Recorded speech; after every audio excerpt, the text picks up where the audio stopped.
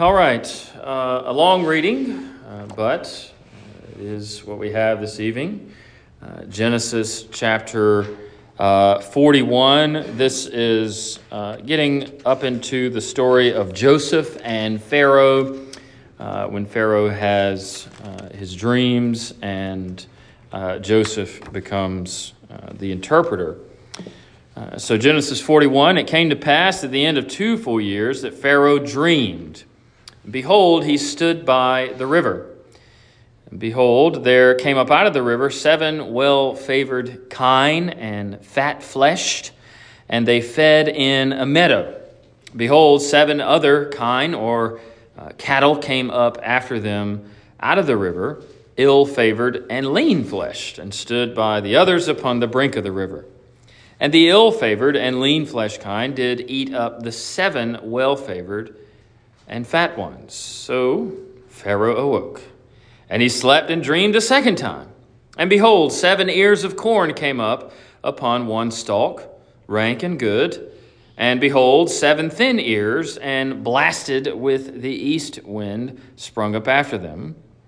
And the 7 thin ears devoured the 7 rank and full ears. And Pharaoh awoke, and behold, it was a dream. It came to pass in the morning that his spirit was troubled, and he sent and called for all the magicians of Egypt, and all the wise men thereof. And Pharaoh told them his dream, but there was none that could interpret them unto Pharaoh. Then spake the chief butler unto Pharaoh, saying, I do remember my faults this day. Pharaoh was wroth with his servants, and he put me inward and the captain of the guard's house, both me and the chief baker. And we dreamed a dream in one night, I and he. We dreamed each man according to the interpretation of his dream. And there was there with us a young man, an Hebrew, servant to the captain of the guard. And we told him, and he interpreted to us our dreams. To each man according to his dream did he interpret. And it came to pass, as he interpreted to us, so it was. Me he restored unto mine office, and him, the other dreamer, he hanged. Then Pharaoh sent and called Joseph, and they brought him hastily out of the dungeon. He shaved himself, and changed his raiment, his clothing, and came in unto Pharaoh. And Pharaoh said unto Joseph, I have dreamed a dream, and there is none that can interpret it. And I have heard say of thee that thou canst understand a dream to interpret it. And Joseph answered Pharaoh, saying, It is not in me, but it is in God, who shall give Pharaoh an answer of peace. And Pharaoh said unto Joseph, In my dream, behold, I stood upon the bank of the river, and behold, there came up out of the river 7 kine, fat-fleshed and well-favored, and they fed in a meadow. Behold, 7 other kine came up after them, poor and very ill-favored and lean-fleshed, such as I never saw in all the land of Egypt for badness. And the lean and the ill-favored kine did eat up the first 7 fat kine, and when they had eaten them up, it could not be known that they had eaten them, but they were still ill-favored, as at the beginning. So I awoke, and I saw in my dream again, and behold, 7 ears came up in one stalk, full and good, and behold, 7 ears withered, thin, and blasted with the east wind, sprung up after them. And the thin ears devoured the 7 good ears. And I told this unto the magicians, but there was none that could declare it to me. And Joseph said unto Pharaoh, The dream of Pharaoh is one. God hath showed Pharaoh what he is about to do. The 7 good kine are 7 years, and the 7 good ears are 7 years. The dream is one. And the 7 thin and ill-favored kine that came up after them are 7 years, and the 7 empty ears blasted with the east wind shall be 7 years of famine. This is the thing which I have spoken unto Pharaoh. What God is about to do, he showeth unto Pharaoh. Behold, there come 7 years of great plenty throughout all the land of Egypt, and there shall arise after them 7 years of famine. And all the plenty shall be forgotten in the land of Egypt. A famine shall consume the land, and the plenty shall not be known in the land by reason of that famine following, for it shall be very grievous. And for that the dream was doubled unto Pharaoh twice. It is because the thing is established by God, and God will shortly bring it to pass. Now therefore let Pharaoh look out a man, discreet and wise, and set him over the land of Egypt. Let Pharaoh do this, and let him appoint officers over the land, and take up the 5th part of the land of Egypt in the 7 plenteous years, and let them gather all the food of those good years that come, and lay up corn under the hand of Pharaoh, and let them keep food in the cities. And that food shall be for store to the land against the 7 years of famine, which shall be in the land of Egypt, that the land perish not through the famine.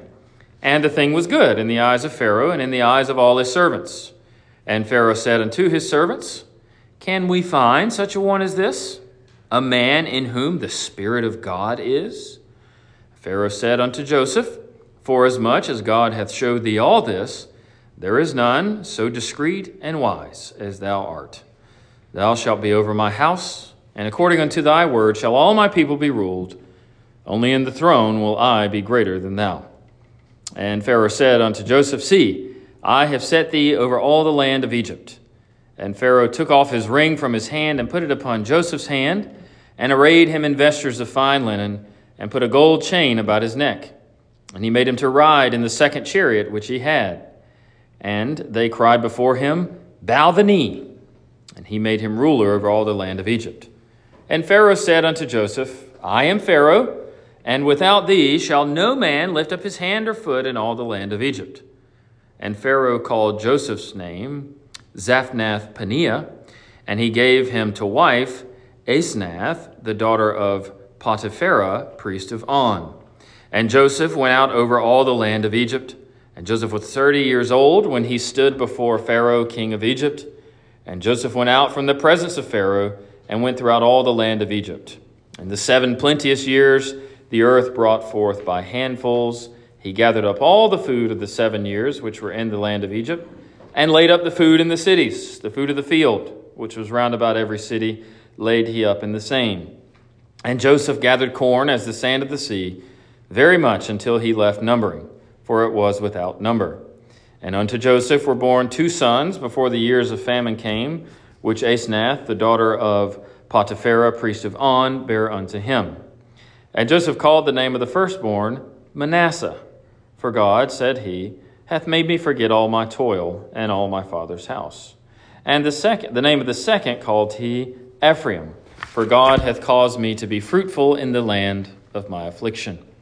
And the 7 years of plenteousness that was in the land of Egypt were ended, and the 7 years of dearth began to come, according as Joseph had said. And the dearth was in all lands, but in all the land of Egypt there was bread. When all the land of Egypt was famished, the people cried to Pharaoh for bread. And Pharaoh said unto all the Egyptians, Go unto Joseph. What he saith to you, do. And the famine was over all the face of the earth. And Joseph opened all the storehouses and sold unto the Egyptians. And the famine waxed sore in the land of Egypt. And all countries came into Egypt to Joseph for to buy corn, because that the famine was so sore in all lands. Amen. 1 Corinthians 3. And I, brethren, could not speak unto you as unto spiritual, but as unto carnal, even as unto babes in Christ. I have fed you with milk, and not with meat, for hitherto ye were not able to bear it, neither yet now are ye able. For ye are yet carnal. For whereas there is among you envying and strife and divisions, are ye not carnal, and walk as men? For while one saith, I am of Paul, and another, I am of Apollos, are ye not carnal? Who then is Paul, and who is Apollos, but ministers by whom ye believed, even as the Lord gave to every man? I have planted, Apollos watered, but God gave the increase. So then neither is he that planteth anything, neither he that watereth, but God that giveth the increase. Now he that planteth and he that watereth are one, and every man shall receive his own reward according to his own labor. For we are laborers together with God. Ye are God's husbandry, ye are God's building.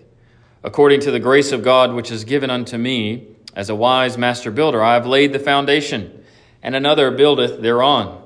But let every man take heed how he buildeth thereupon. For other foundation can no man lay than that is laid, which is Jesus Christ. Now, if any man build upon this foundation gold, silver, precious stones, wood, hay, stubble, every man's work shall be made manifest. For the day shall declare it, because it shall be revealed by fire, and the fire shall try every man's work of what sort it is. If any man's work abide, which he hath built thereupon, he shall receive a reward. If any man's work shall be burned, he shall suffer loss, but he himself shall be saved, yet so as by fire.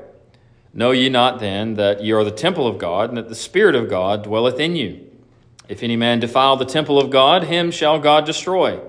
For the temple of God is holy, which temple ye are. Let no man deceive himself. If any man among you seemeth to be wise in this world, let him become a fool, that he may be wise. For the wisdom of this world is foolishness with God. For it is written, He taketh the wise in their own craftiness.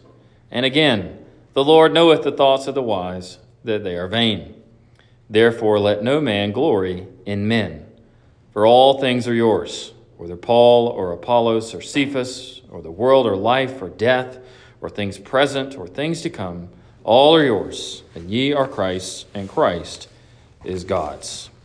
Amen. The grass withers and the flower fades, but the word of our God endures forever.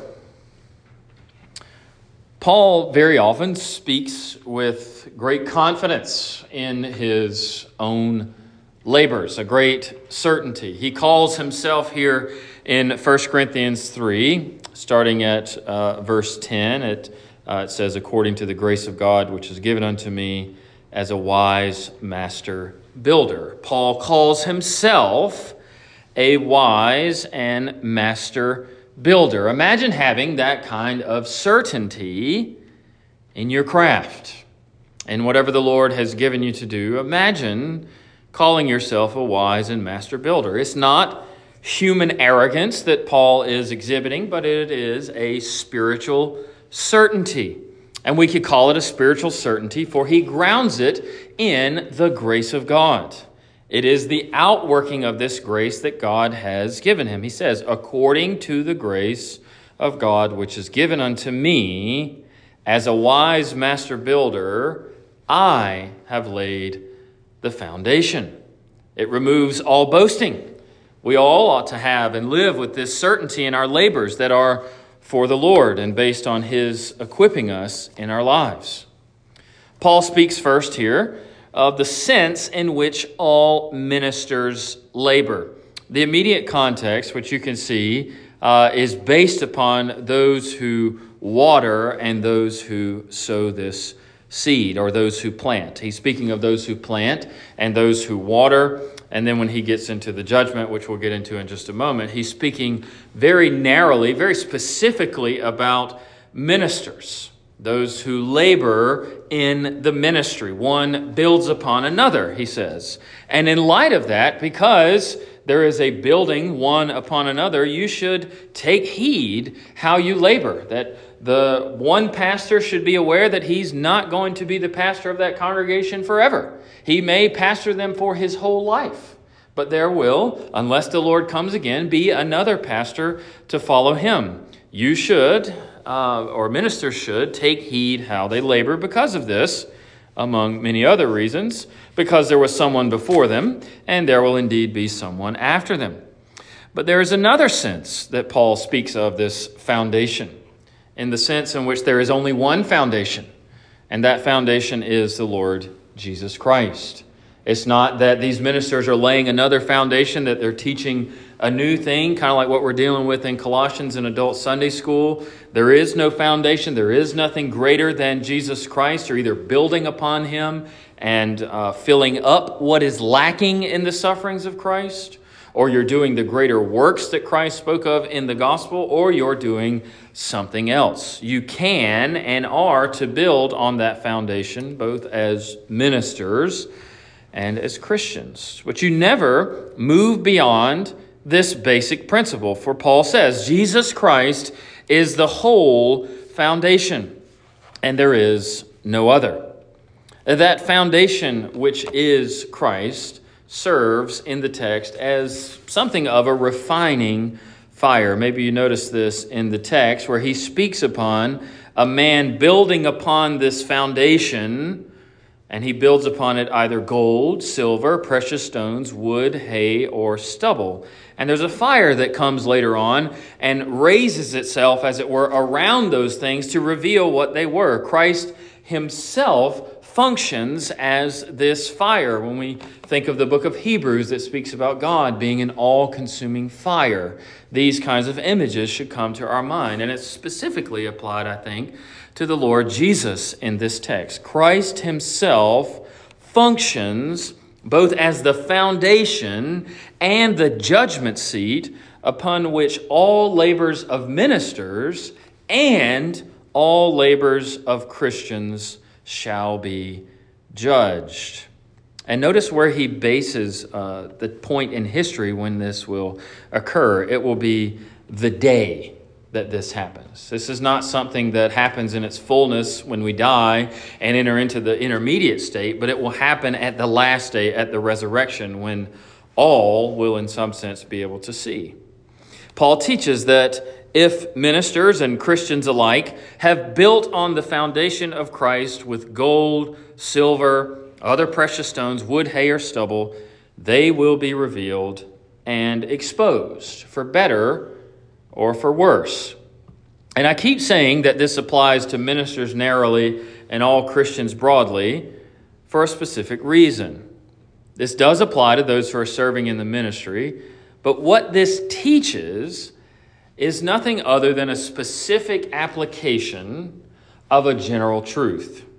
What is that general truth? That there is a judgment of works that even Christians will face. Right? There's a judgment of works that even Christians will face. And there are many facets to that, but the one aspect here is how that judgment of works will reveal what our works really were. Right? Whether they were good or bad, whether they were gold or stubble or anywhere in between. It will plainly reveal how faithful a servant we were. It will reveal how we did. Paul makes this clear in verse 13. He says, every man's work, again speaking very specifically about ministers, shall be made manifest, for the day shall declare it. The nature of this judgment is revelation. It is exposure. It's purification for the purpose of manifestation. He says, the fire, which is Christ, shall try, test, reveal, expose every man's work of what sort it is. Our confession teaches this actually as well in chapter 33, paragraph 1, but I'm just going to read it to you. It says, God has appointed a day wherein he will judge the world in righteousness by Jesus Christ, to whom all power and judgment is given of the Father. In which day not only the apostate angels shall be judged, but likewise all persons that have ever lived upon earth shall appear before the tribunal of Christ to give an account of their thoughts, words, and deeds, and to receive according to what they have done in the body, whether good or evil. This is one place, 1 Corinthians 3 teaches it, Romans 2 teaches it as well. And this is not a judgment that is meant to strike unnecessary fear in the heart of the Christian, right? For we don't fear facing this judgment in Christ. But what Paul is doing is encouraging us to do our works in such a way that we will be rewarded. This is what he gets to. Whatever is revealed of a minister's life or a Christian's life in general, he says, he shall receive a reward. If any man's work abide, which he hath built thereupon. So he's not just talking about if any man is in Christ standing on the foundation, but if any man has built on that foundation, whether it be anywhere from gold all the way to stubble and anywhere in between, he shall receive a reward. But what if it's all burned up? What if it's all burned up? What happens? This minister or Christian in general, Maybe you think he'd be cast into hell, right? That's not what he says. He says that he will be saved. So it teaches us that there are types of Christians who will enter into heaven and not receive any of these above and beyond rewards. This proves, again, that we're talking about not just a judgment for ministers, but a judgment for Christians in general. And this ought to move us to a greater care in our works in all avenues of life. Because of the weakness of the flesh and because of the way that we've been trained to think about the gospel sometimes in an imbalanced sense, we shy away from these things. And we think that Christians are only judged based on the works of Christ. We are judged based on that, and that's our reception into heaven. That's our security. But Paul is speaking here of rewards beyond that. That those who work well, building upon Christ, are indeed promised. Imagine being offered a gift from God for good work and choosing not pursuing that good work because for some reason you think it's prideful to do so. In that case, you're more humble and more godly than God himself. He's using this to encourage you to do your works well. 1 Peter 5, verse 4 is a place where this is mentioned, I think. Uses some different language to talk about it. But Peter is addressing the elders in the church that he's writing to there. And he says in 1 Peter 5:4, when the chief shepherd shall appear, you, elders that he's talking to, shall receive a crown of glory that fadeth not away. And what's that based upon? If you go back up and look in the passage, it's based upon feeding the flock, taking oversight, not by constraint, but willingly, etc., being examples to the flock, that there is this crown or this reward that is promised to those who serve the Lord well. And it's not just for ministers or elders, it's for all Christians. We don't have tremendous details about all of that, but we believe, and rightly so, that there are rewards promised for all if they do their works well. But the picture of this one who goes to heaven with no rewards is something like has been described in the past as a limping Christian. A limping Christian. They were, in the Lord's providence, not willing to utilize their gifts, or they were tremendously lacking in gifts from the start. Again, in the Lord's providence and his wisdom. They will still be received by Christ, but somehow in the mysterious working of God, their rewards will be lacking. In this book that I grabbed off my shelf, it's called Concerning the True Care of Souls. It's by Martin Bucer, who was a reformer, a friend of Calvin.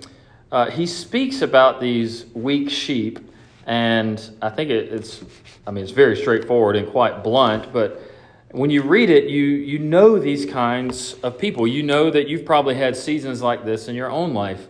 And he says this, the identity of the weak sheep, those whose all their works are consumed because they weren't performed in the right way, as it were. He says, the weak and feeble sheep are those who, although they remain in the church and do not fall into any of the grosser vices, and do not commit any notorious sin, are weak in faith and love and all the strengths of the Christian life. This includes those who are faint-hearted in the face of bodily attacks, those who are slow and lethargic when it comes to helping their neighbors, those who are careless of discipline, those who err in right understanding. It also includes those who are afflicted by fevers, i.e., the disorderly stirrings of evil desires and lusts, their temperature ranging erratically between hot and cold due to anger, envy, jealousy, and addiction to fleshly lusts, with the result that they become diseased and weak in their Christian lives. He says the sleek and the strong sheep, this is his language, make of it what you will, are the real Christians who are growing well and are stable in the Christian life. Again, some very harsh and direct language, but I think we we could all attest to either being in a season like that in our own lives or knowing people like that. They're weak sheep. They draw away from trials and they don't persevere in the way that they should. But in Christ's wisdom and judgment, we leave this mystery to him. They will be received nonetheless. You see this principle as well in passages like the parable of the talents or the parable in Luke 19, verses 11 to 27, which is similar to that. But the truth that Paul bases this all upon is the fact that Christ is the only foundation. If you're standing on that foundation, you are secure. But there is an additional judgment of works that will reveal how we have built upon him. And he desires us to do so. Again, he writes this to encourage this Corinthian congregation, and the Holy Spirit preserved it for us to be encouraged as well, that if any man's work abides, which he has built upon Christ, he shall receive a reward. And these types of works, these are the kind of things that probably no people see but God, right? I love the story of Spurgeon speaking of this woman who told her that she knew she had become a Christian because she started to also sweep under the rug. Right? Nobody sees that but her and God. And there's probably was a reward laid up in heaven for that woman performing that service that only God could see. But these are the kind of things that the common Christian can do and will certainly be rewarded for, and that ministers are promised to reward as well. God desires us to pursue these things, and he gives us tremendous incentive for doing so. Amen. Let us pray.